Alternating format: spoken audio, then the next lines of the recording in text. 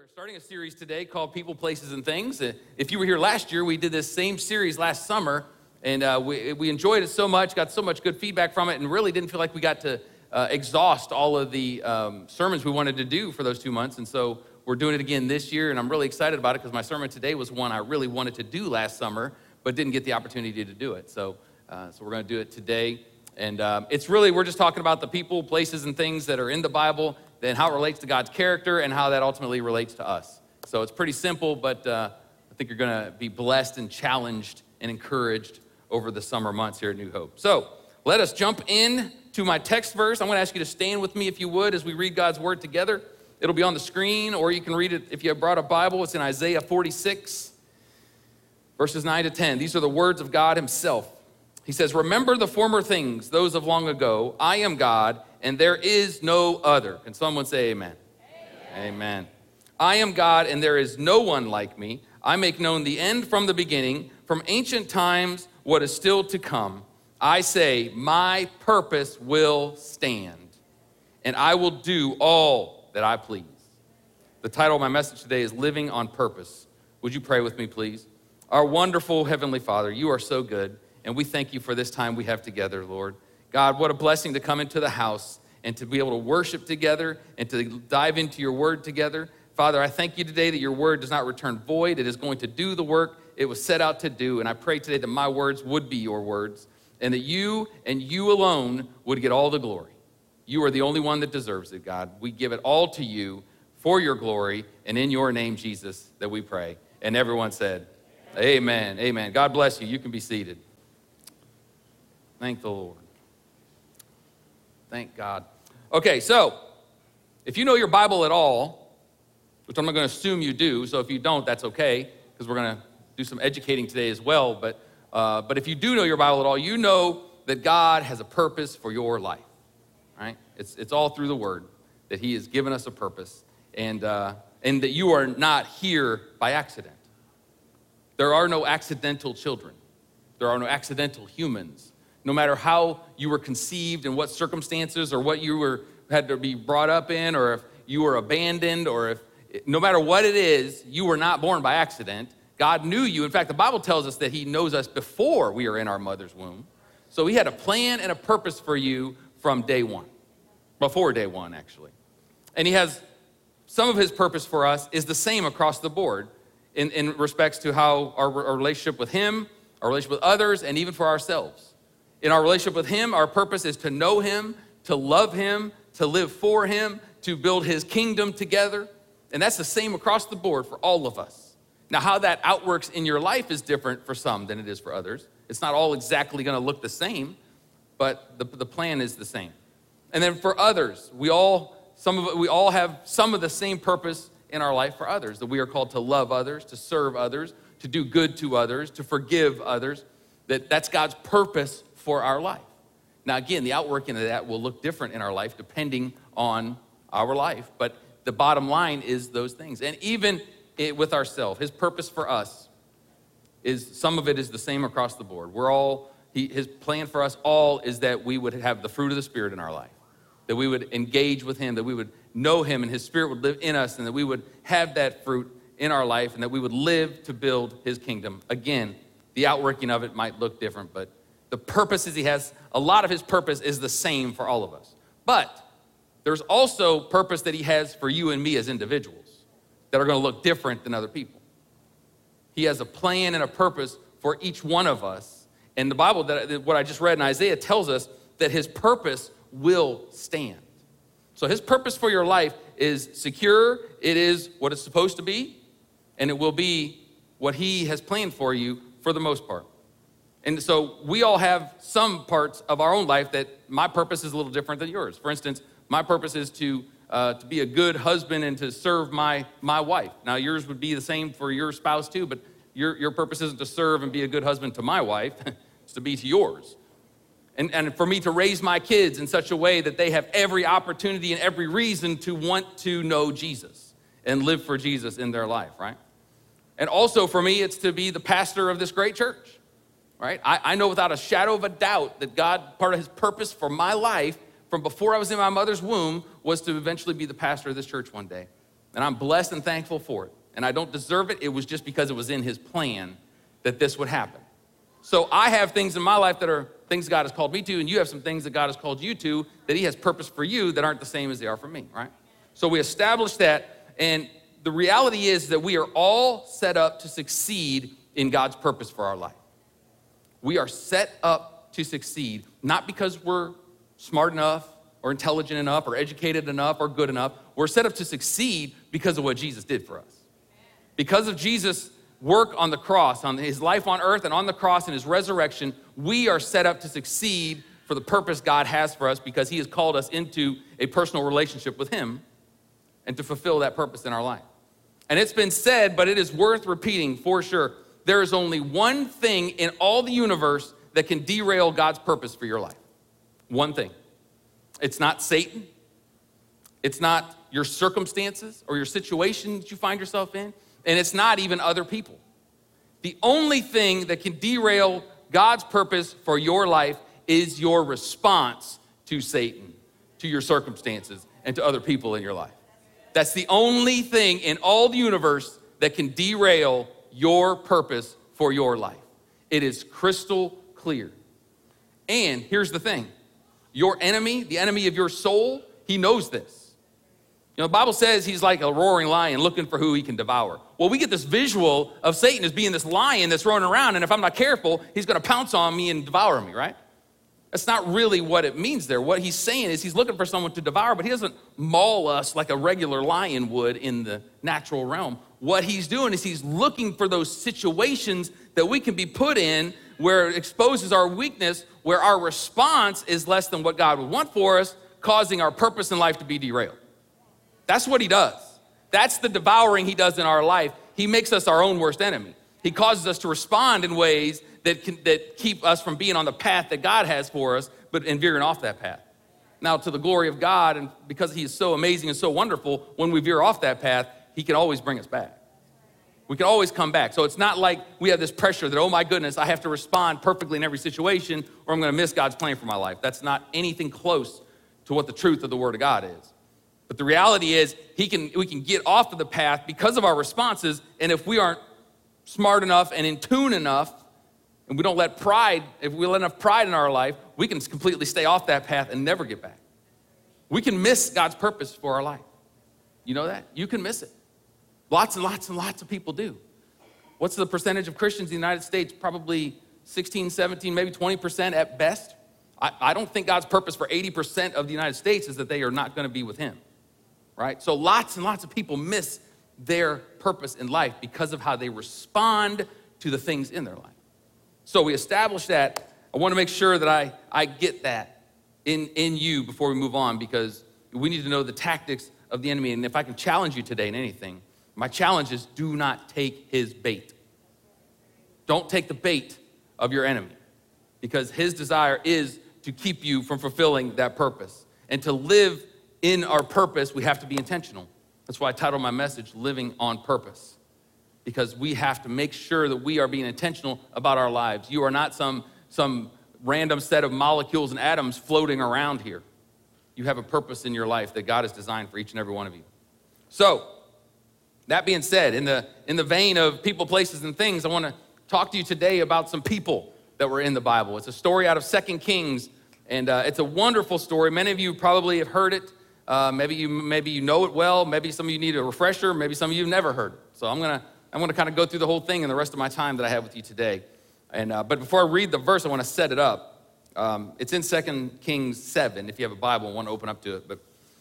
So this is a time in history where Israel, they become a nation. They've already had some kings, and they became split. They had a civil war. They split as a nation. They had the northern kingdom. The capital of the northern kingdom was Samaria, and they had the southern kingdom, which was called Judah, and their capital was Jerusalem. And this scene here is about the northern kingdom. They had turned their backs on God. They completely turned their backs. In fact, God had warned them in the law back when Moses was still alive that if you serve me and you follow me, I'll bless you. But if you don't, these are some of the things that are gonna happen to you. And the things that were prophesied back in that time were coming to pass in this current season. They are in their city of Samaria. It's walled up. All the cities back then had walls to fortify it, to keep them safe. And the Syrians, also called the Arameans, came and they wanted to take over the city. And so a common tactic back then in warfare was to not necessarily go into the city because you'd be more vulnerable because you're going onto their turf. They would surround the city with their army so that nothing could go in and nothing could come out. And it would be a waiting game. They would wait to starve them out, get them to where they were so desperate that they would just finally put up their hands and say, okay, we give up, you can have it. And so they've been doing this, and these sieges were known to go on for quite some time. In fact, this one had been going on for almost 3 years when we get to the story here in 2 Kings. 3 years that no one was able to leave their city. So you can imagine the famine they were dealing with.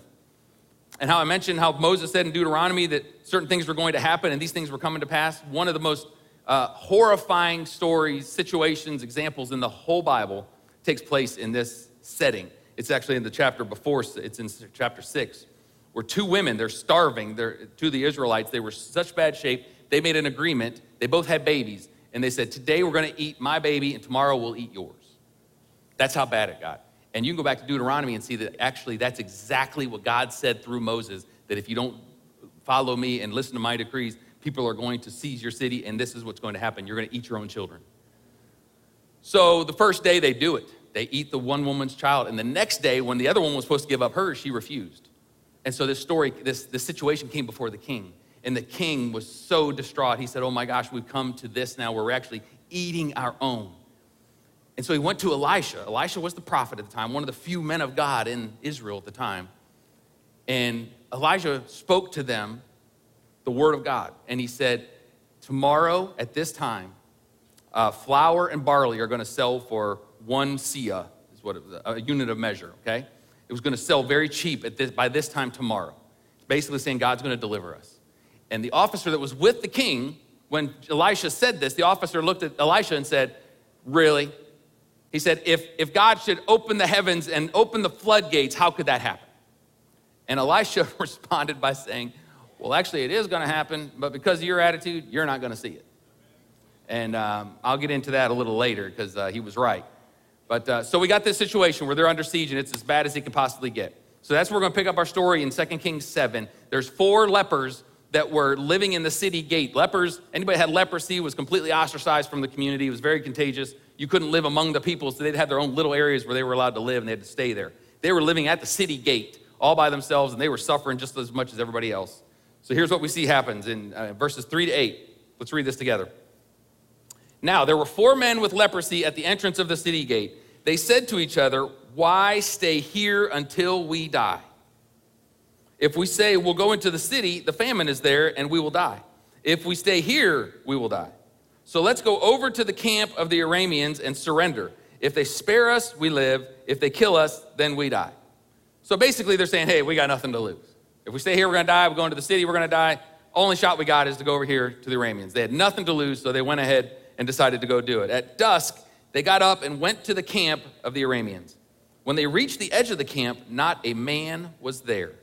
For the Lord had caused the Arameans to hear the sound of chariots and horses and a great army, so that they said to one another, look, the king of Israel has hired Hittite and Egyptian kings to attack us. So they got up and fled in the dusk and abandoned their tents and their horses and donkeys. They left the camp as it was and ran for their lives. The men who had leprosy reached the edge of the camp and entered one of the tents. They ate and drank and carried away silver, gold, and clothes and went off and hid them. They returned and entered another tent and took some things from it and hid them also. So this is the first part of the story. You see that they went in because they realized we got nothing to lose, and they went in and God made their footsteps sound like 2 huge armies from the Hittites and the Egyptians, so much so that the whole Syrian army fled as fast as they could get out of there. And they get to the camp and they realize, oh my goodness, this place is empty. And they started chowing down. I mean, they had a feast of feasts. And on top of that, there was clothes, and there was gold and silver. Like, this was beyond their wildest dreams that they got to experience this. And so what I want to look at throughout this chapter is 3 responses that we see from people that goes to our purpose and why it's so important that we respond well to fulfill God's purpose for our life. So this first one is the response to desperation. These leprous men were desperate. I mean, you can imagine They're the downcast of the downcast, and then on top of that, there's no food. They were probably getting tiny little scraps, just enough to keep them alive. They were desperate.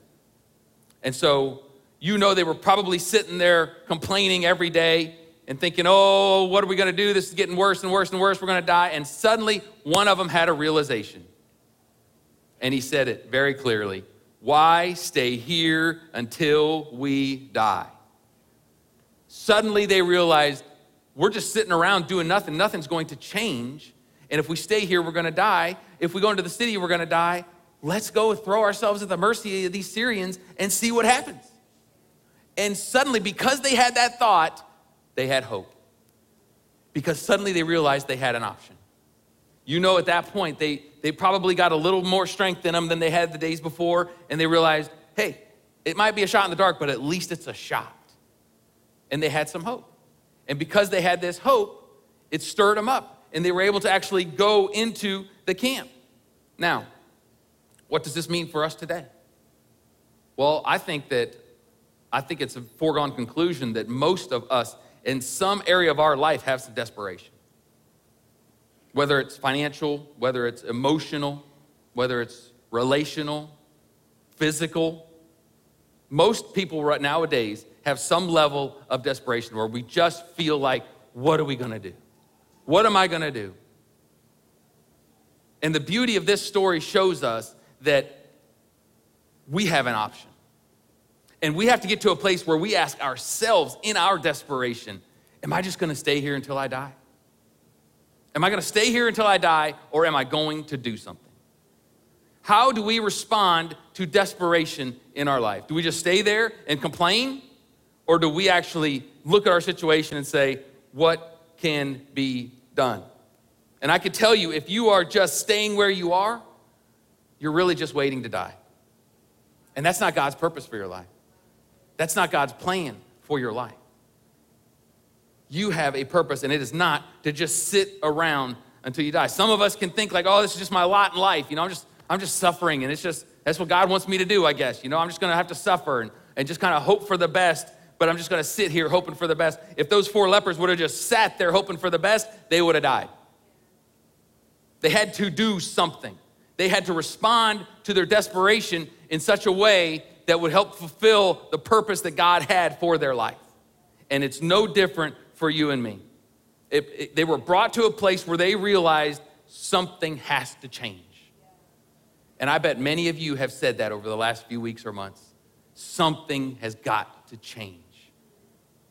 And there is some beautiful truth in this part of the passage, some life lessons I think that we can learn from this. And the first one is that when things are at their worst, this is the time to step out in faith.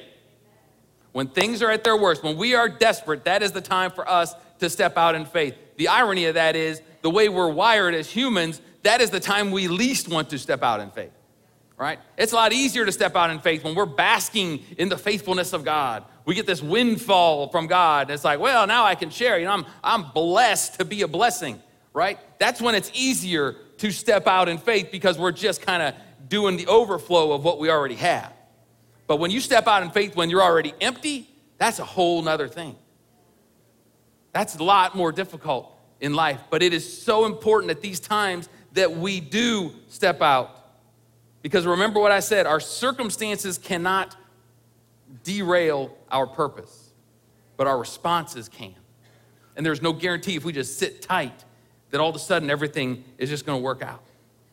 And whether if it's something in a relationship where you feel desperate, that's the time to step out. That's the time to step out and forgive. That's the time to step out and maybe have to let go. That's the time to step out and maybe have to confront a situation with someone that you're scared to do, where you're stepping out in faith even though you feel like you're empty. Or if it's something with your emotions, you're dealing with fear and you're so afraid, stepping out just looks like coming in the opposite spirit. You're doing it even though you're afraid. If you got to do it afraid, but do it. Because it's the times that we are the most desperate that it is the most important for us to step out in faith. And what we learn from that is when we do step out, God beats us. Now that's a promise. When we step out, God will meet us. Now, it doesn't always look like we think it'll look. It's not always going to look like it looked for these 4 lepers, where they went in and the result was beyond their wildest dreams. And it was worthy of putting in the Bible for generations to see, okay? That's not how it's going to be every time for us when we step out and God meets us. But I can guarantee you he is going to meet you in that place. And see, the thing is, we're hardwired to think about risk when it comes to, well, if I do step out, what if ... What if it doesn't happen the way I think it should have happened? What if it backfires in my face? What if? We're hardwired to think like that, to risk assess when it comes to stepping out, right? And that's not just in our spiritual faith, that's in anything, right? And the older you get, the more you assess risk, you know? When I was 20 years old, I'd have jumped out of an airplane with a parachute, no problem. Today, I don't know. That would be a pretty rough last 2 minutes if it didn't open, right? And so you risk assess, like what if? So we're wired for that. The problem is we're not really wired to risk assess what it looks like to stay here until I die. See, a lot of times we get this really wacky, outrageous, toxic comfort zone of staying here until I die. It can become a comfort zone. The lepers sitting at the city gate dying and itching and scratching and having barely any food, that can be a comfort zone because at least I know what to expect. If I step out, I don't know what's going to happen. And I'd rather just die slowly than go out there and maybe have them cut my head off, right? So we don't risk assess what it looks like to stay here until I die. And we need to, because God meets us when we step out. Now, can God meet us if I stay here too? If he tells you to, absolutely. But I can tell you more often than not, he's telling us to do something. He's telling us to step out because you know what? God actually wants to partner with us. He actually wants to partner with us. It's still all about him. He still gets all the glory, but he used these guys' footsteps to make it seem like a lot more was happening than it really was. Which brings me to the next one. The Lord uses our steps of faith to push out the enemy. The Lord uses our steps of faith to push out the enemy. You see, stepping out in faith can make you feel like you're on a collision course with your enemy, right? Whatever it is, relationally, financially, whatever it is, you could feel like if I step out, okay, but man, I'm on a collision course with my enemy. And sometimes you are, but sometimes your steps of faith, God will amplify those steps in such a way that it'll sound like an army's coming and your enemy will be nowhere in sight when you get to where you need to be. That's what God can do. He did it for these guys. Why couldn't he do it for us? We're seeing the character of God in this story, okay? And it's a challenge for us. It's encouraging for us to know that when we step out, God uses our obedience to help push out the work of the enemy in our life. It's such a beautiful truth that we can so often miss in our life. You know, if these guys didn't step out, the enemy would have stayed where they were and everybody would have died. Now, could God have done some other route to try to save them anyway? Of course he could have. But this was the plan he had. So it was imperative that these guys responded in that way. And I fear if we were to drop the modern church into this story, and the modern church was sitting at the city gate, and we were desperate and less leprous and needing something desperately, I fear that we as the modern church would have sat there and complained a lot and prayed a little. And said, oh God, do your thing, and wait for this fireball to come out of the sky to consume the Syrian army. But let me tell you something.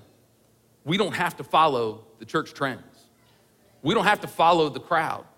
If the church is going the wrong direction, we don't have to follow that, right? Because that's not God's plan for us. We are to be an active, living, bold church that is moving forward, that is showcasing the goodness and the faithfulness of God through his people. That's what we're designed to be, right? And that's what God wants for each and every one of us. So don't go by the default and just think, well, I'll just sit here and wait. God's gonna work it out. He's gonna fix my marriage. I'm just praying. He's gonna fix my marriage. When the reality is, he might want you to step out. He might want you to serve your spouse even though you don't think they deserve it. Or do above and beyond what your spouse does not deserve, and see how the Lord uses that to push the enemy out of your marriage. Or if you're struggling financially and you're just praying, asking God, just open the floodgates, bring some money. And you're checking your phone every once in a while on your banking app to see if he's dropping money in your account. And the reality is God might be saying, I want you to step out in faith. I want you to step out in generosity, even though you have need. Sow some seed somewhere and see what I can do through that. See if I can't push off the devourer off of your finances and do more than you ever dreamed I could do. Now listen, this is not some ploy to get you to give money to the church. I don't care where you give it, because I know my God's gonna take care of this church. But I'm telling you, you can sow generosity into a family member, into a neighbor, into somebody on the street, whatever. But when we are desperate, that's the time for us to step out. I'm not saying if you're down to your last $100, you need to give all $100 away. You can do generous things without completely emptying everything. Don't be ridiculous unless God says to do it. But I can tell you in my life, before I was married and now since I'm married, I can name 5 times off the top of my head where I had financial need, where I was freaking out, probably more freaking out than I should have been. And God said, sow some seeds, sow some generosity. I did it. God provided and built my faith in the midst of it. That's what he does. That's who he is. So we respond to desperation by stepping out. And let me say this. You might be sitting here today and say, well, I'm not desperate. My finances are good. My marriage is good. My emotions are good. My health is good. I'm good. Can I tell you, spiritually, you're desperate. We're all desperate spiritually. Spiritually, we are all leprous, starving people sitting at a city gate wondering what we're going to do. Without Jesus, we're all dying. That is the only answer for us. And let me tell you, the ones that are growing in their faith, if you're growing in your faith today, then you understand that, because you understand how desperate you are. We're not just desperate for a Savior on day 1 of our salvation and then we're good to go. It's not a prayer you pray at an altar, praying the sinner's prayer and you're good to go, and now you're not desperate anymore. You're desperate every minute of every day for the rest of your life for Jesus. You're desperate. Whether you know it or not, you're desperate for him. And it's the ones that know it that are growing in their faith, because desperation will draw you to the Word. It'll draw you to growing in your faith. It'll draw you into that relationship with him. When I feel like, I don't really need him, he saved me, but that's about all I need right now, then you really don't get it. Because we are all spiritually desperate. And it's important that we step out even in our spiritual desperation. All right, so I want to continue reading this chapter. I'm going to go into verse 9. So they went into the tent, they got everything they needed, they're excited, they're throwing a party. It's like Golden Corral on steroids. I mean, there's food everywhere, okay? And so now we're going to verse 9. He says, then they said to each other, we're not doing right. This is a day of good news, and we are keeping it to ourselves. If we wait until daylight, punishment will overtake us. Let's go at once and report this to the royal palace. So they went and called out to the city gatekeepers and told them, we went into the Aramean camp, and not a man was there, not a sound of anyone, only tethered horses and donkeys, and the tents just left just as they were. The gatekeepers shouted the news, and it was reported within the palace. So this is the response that the lepers had when they got everything they wanted and everything they could ever need. The response was to the duty that we have as people that have experienced that, okay? This is actually an incredible depiction of the gospel, this story. You know, Jesus is all through the Old Testament. His name's not mentioned one time, but he's all over it. Because everything in the Old Testament is pointing us to the Jesus of the New Testament, and in the Jesus in the New Testament, we can look back and see that he's all through it. This is the story of the gospel. This is the good news that they were saying. This is the good news that you had these guys. This is us. Think about this. This is us. Leprous, diseased, outcast, spiritually speaking. Spiritually outcast, leprous, diseased, starving, dying under siege by our enemy. And we go into the enemy's camp. And not only did they not kill us, not only did we just get mercy, we got the grace on top of it. We got everything we needed. We got everything we needed to bring us out of this state of complete and utter devastation. And not only that, it was more than we need. There's enough to go around for everybody. And so we're those people, and we're feasting on the goodness of God and on the faithfulness of God and on all of his wonderful things that he does in our life. And we're just feasting on it, and we're taking some and we're even hiding it for later. The reality is we need a wake-up call to know, wait a minute, there's a whole city out there that's starving to death, and here we are hoarding everything. They said, this is not good what we're doing. He said, we're not doing right. This is a day of good news, and we're keeping it to ourselves. Let's go at once and report this to the royal palace. The purpose of our life is to share what we have been given, freely received, freely give. That is the plan for us as followers of Jesus. And I know this is where a lot of people, they kind of want to get off the train. Like, oh, shoot, this is where you're going to start talking about sharing my faith with my friends and my family and my neighbors and my cousins and all of them. And I don't like that. And like, this is the time to pull out your phone and start surfing Instagram, right?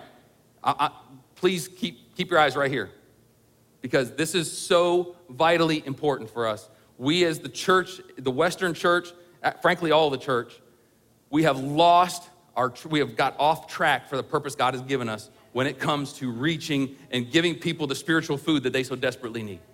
We have lost our way, church.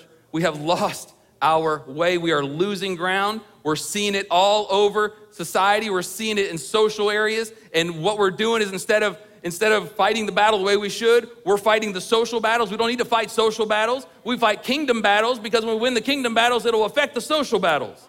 That's what we need to do. But we're not fighting the kingdom battles, church. We're not fighting the kingdom battles. We're leaving that to somebody else, to somebody that wears a suit on Sundays. We're leaving it to them. Let me tell you, it is for all of us.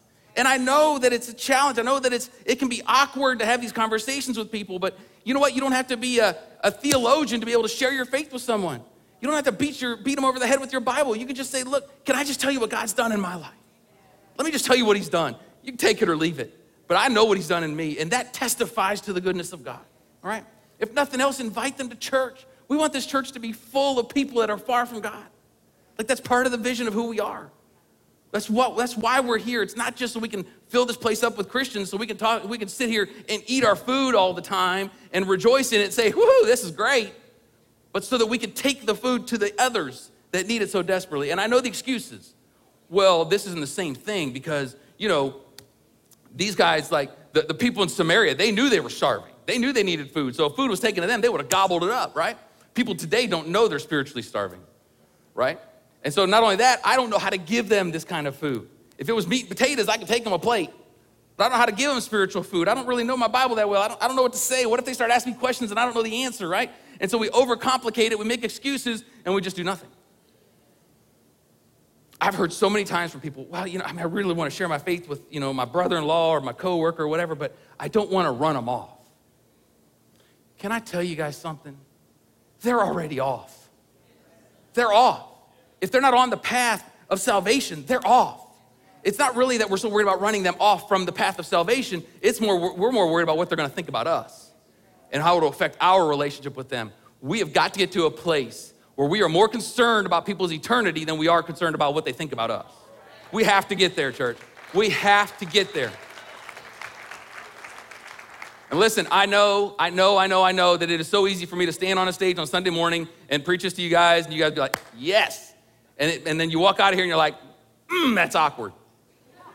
How do I do it, right? I get it. But listen, if we are determined, if the core value in our life is to avoid all awkward situations, you're never gonna be able to do it. There's gonna be awkward situations. You're gonna invite somebody to church, and you know what they're gonna do? I've invited people to church, and they said, oh yeah, I'll meet you. And I've stood out in the atrium, waited for them, never showed up. You know how awkward that next conversation is? Because they come up with excuses like I had 5 flat tires on my car. I mean, anything just to get past the awkwardness, It's gonna happen.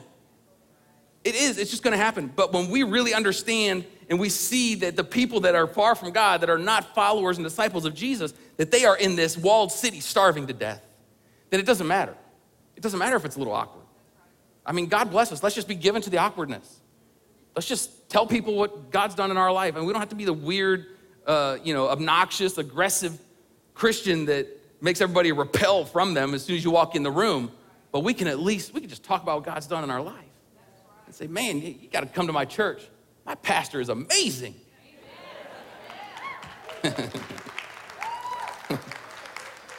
That's not really what I meant, but now I'm off my notes. But they responded to the duty that we have as followers. There is none of us that don't have that responsibility in our life. It is not a job for pastors. It is not a job for evangelists. It is not a job for the well-informed and the very knowledgeable of the Word of God. It is for anyone who calls themselves a follower of Jesus. It is part of the responsibility that we have. And can I tell you, let me just say with this, I think so often we just have such a distorted view of even how the church is meant to look in our life. Right? I've said this many times I don't think I came up with it, but I don't remember where I heard it, but when you sign on to faith in Jesus, when you say yes to Jesus, you're joining an army. We're the army of God. You're joining a battleship. Okay, the church is a battleship. It is not a cruise ship. It is not meant for us to kick back and sip on our spiritual sweet tea and eat our spiritual lobster tails until we can't eat anymore.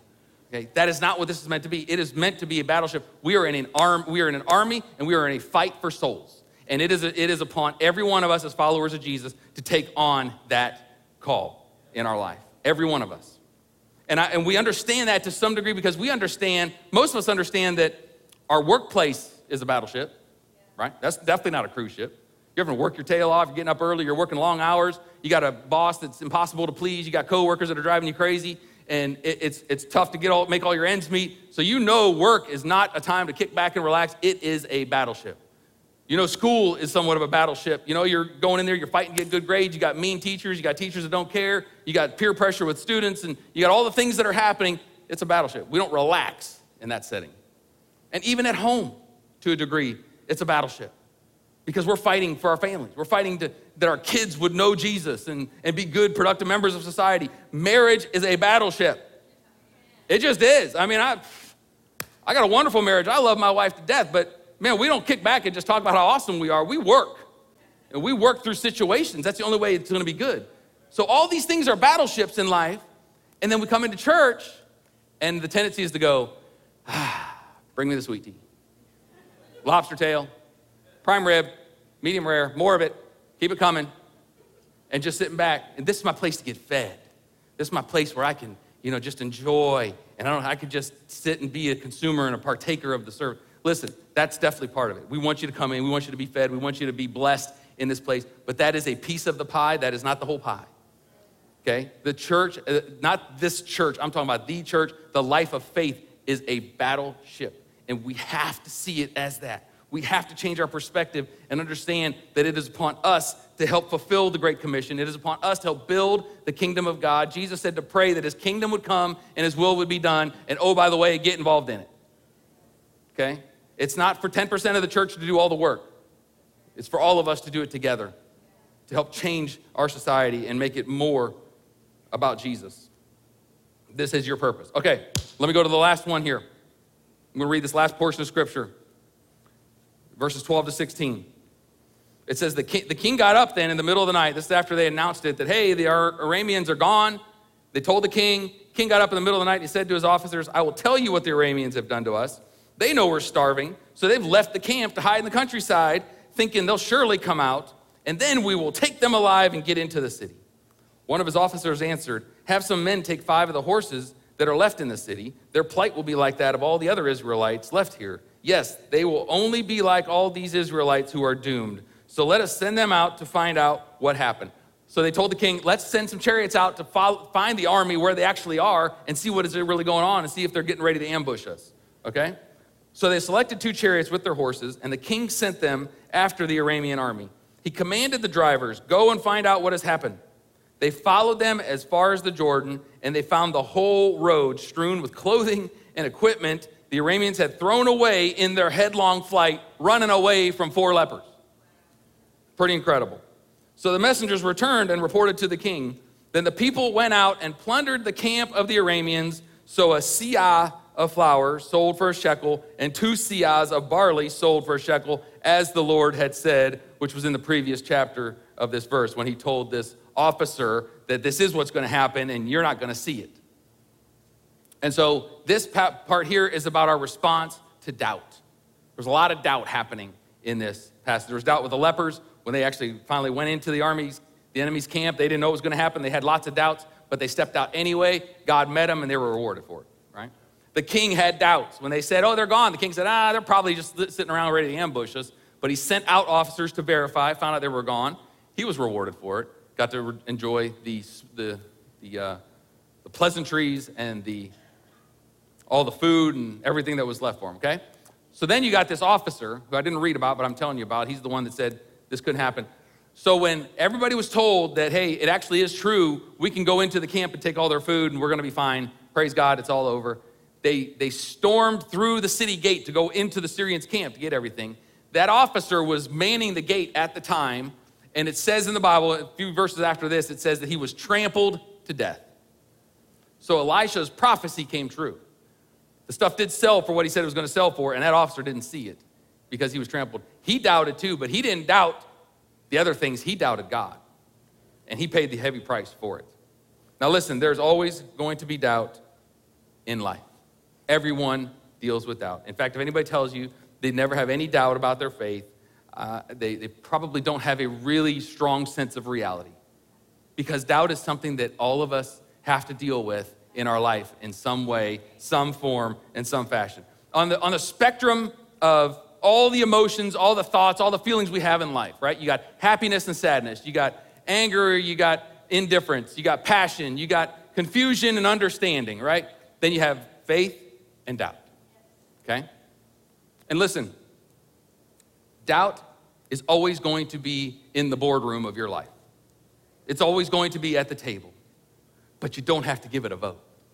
It doesn't have to have a say in what you do. It's going to be there. It's just because until we're fully redeemed, until we are fully a part of the family of God, when we are face to face with Jesus, it's going to be part of what we have to deal with in our life. It's always going to be around, but you don't have to let it have its way.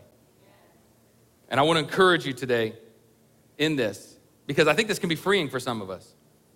Don't spend your life trying to eliminate doubt out of your life. Because in some ways, it's like taking a bucket and bailing water out of a boat with a hole in it. You get rid of it, it's just gonna keep coming back, right? The key here is to learn to recognize doubt, to recognize where it comes from, and learn how to shut it up, okay? It's not about getting rid of it, because, it doesn't matter what happens, there's going to be doubt coming, hitting you in your life. John the Baptist literally baptized Jesus, saw a dove descend on him like the Holy Spirit, and heard a voice from heaven say, "This is my son whom I'm well pleased." When John the Baptist went to prison, he sent his disciples to ask Jesus, "Hey, are you really the one?" How can you doubt that? A voice from heaven, seriously? How can you doubt that? It wasn't like they had big sound systems back then and somebody could have faked it. It was the real deal, yet he even had doubt. Doubt's going to be there. We don't spend our life trying to get rid of it. We spend our life trying to silence it when it comes to us and not give it a vote. I can tell you, I'm not too proud to tell you that I deal with doubt. In my faith, I deal with doubt. Pretty consistently, actually, if I'm honest. And the times that I'm gonna deal with it mostly is Friday, Saturday.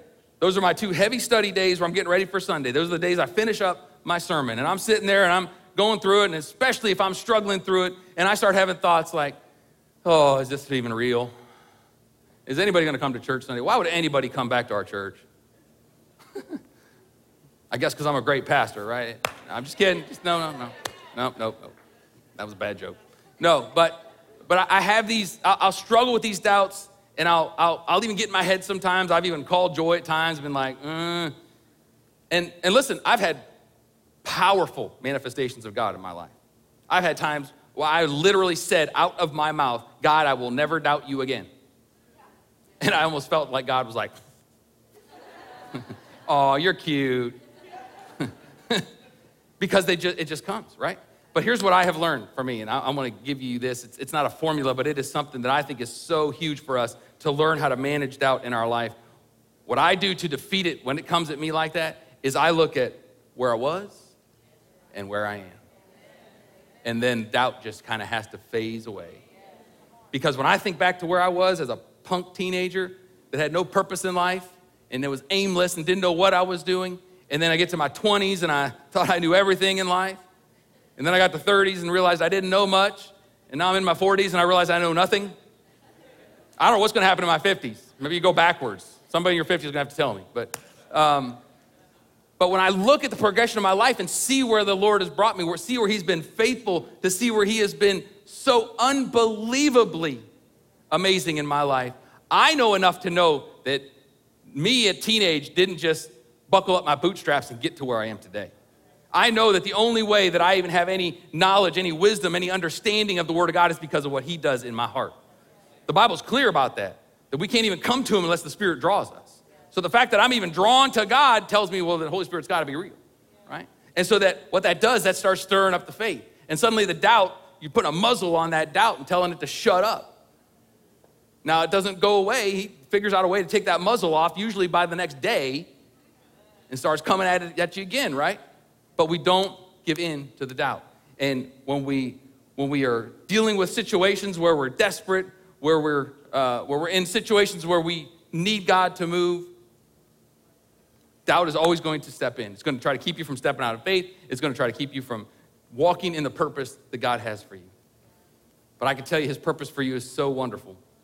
It is so amazing, not just for you to be amazing, but his plans for your good, because he wants to bless you and he wants to use you to further his kingdom.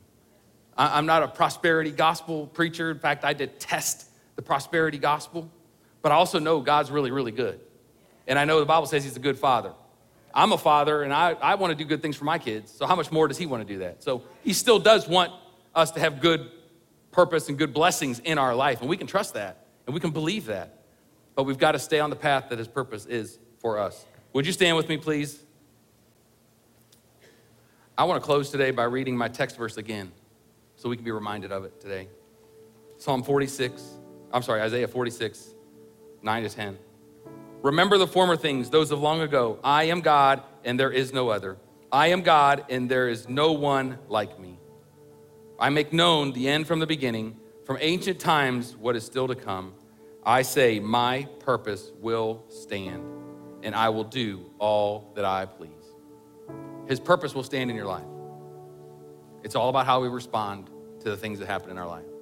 Take the lesson from these lepers thousands of years ago to see that God is looking for us to respond in a way where we can stay on that path.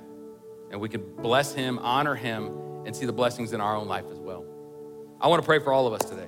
I want to pray. You're welcome to come to the altar if you want to just spend some time up here too. I'm going to pray for every single one of us. I'm going to ask you to bow your heads with me as we pray. Our Heavenly Father, we thank you today for your word. We know your word is true. We know your word is awesome. God, we're standing on it today.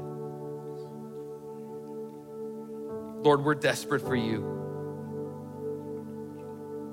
God, I pray for everyone in this room, everyone online, everyone listening to this right now, Lord, that you would reveal in our heart how desperate we really are for you. That we are spiritual lepers, that we're starving and that we're under siege by the enemy without you, Jesus. But you not only give us the mercy, but man, the blessings, the overflowing that we experience in our life spiritually because of who you are, God, is such an amazing blessing. And we thank you for that today, God. Lord, we come before you humbly, saying we need you. God, would you help us to share this wonderful spiritual food with those that you put in our life? We know that you have put people in our life for that reason, so that we can give them the food that we have more than enough of. There's more than enough to go around. God, give us a heart for the lost people that are in our life, because I know you brought those people into our life for that reason. Help us, Lord, not to miss the opportunity that you've given us to be your hands and feet to the people in our life. And Lord, where we have experienced doubt, and when we experience doubt, God, would you help us not to allow that doubt to have a vote? God, help us to learn to recognize it, to minimize it, and to remember what you've done in our life and where you have brought us, God. We thank you for it today, Lord. Church, I just speak to those of you here today that do not know Jesus as your Lord and Savior. If you're here today and he is not the Lord of your life, can I encourage you that I believe you're here for a reason. I believe God brought you here today. I'm naive enough to believe that God actually ordained for you to be here today or to be listening online today, because I believe with all my heart that he died for you, that you are spiritually leprous and starving, because we all are without it. And if that's you today, he tells us in his word, all we have to do is believe that he is who he says he is, that he came, that he lived, and that he died on a cross for our sins, for your sins and for mine, and 3 days later rose from the dead. He's since ascended back into heaven. He's interceding for us. And he says, if you will confess with your mouth and believe in your heart that Jesus is Lord, that you will be saved and your name will be written in the Lamb's book of life, where you will get to spend eternity with him, not separated from him. So do not leave this place today without committing your life to him. Step out in faith today to make him the Lord of your life. He is so worth it. Anyone around you here that has given their life to Jesus will say it's the best decision they've ever made, bar none. We don't even know what number 2 is because number 1 is so much better than all the others. It's such a wonderful choice.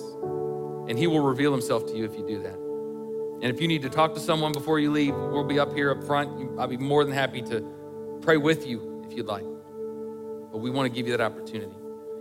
Church, just pray today for you that God will bless and keep each and every one of us for his glory and for our good.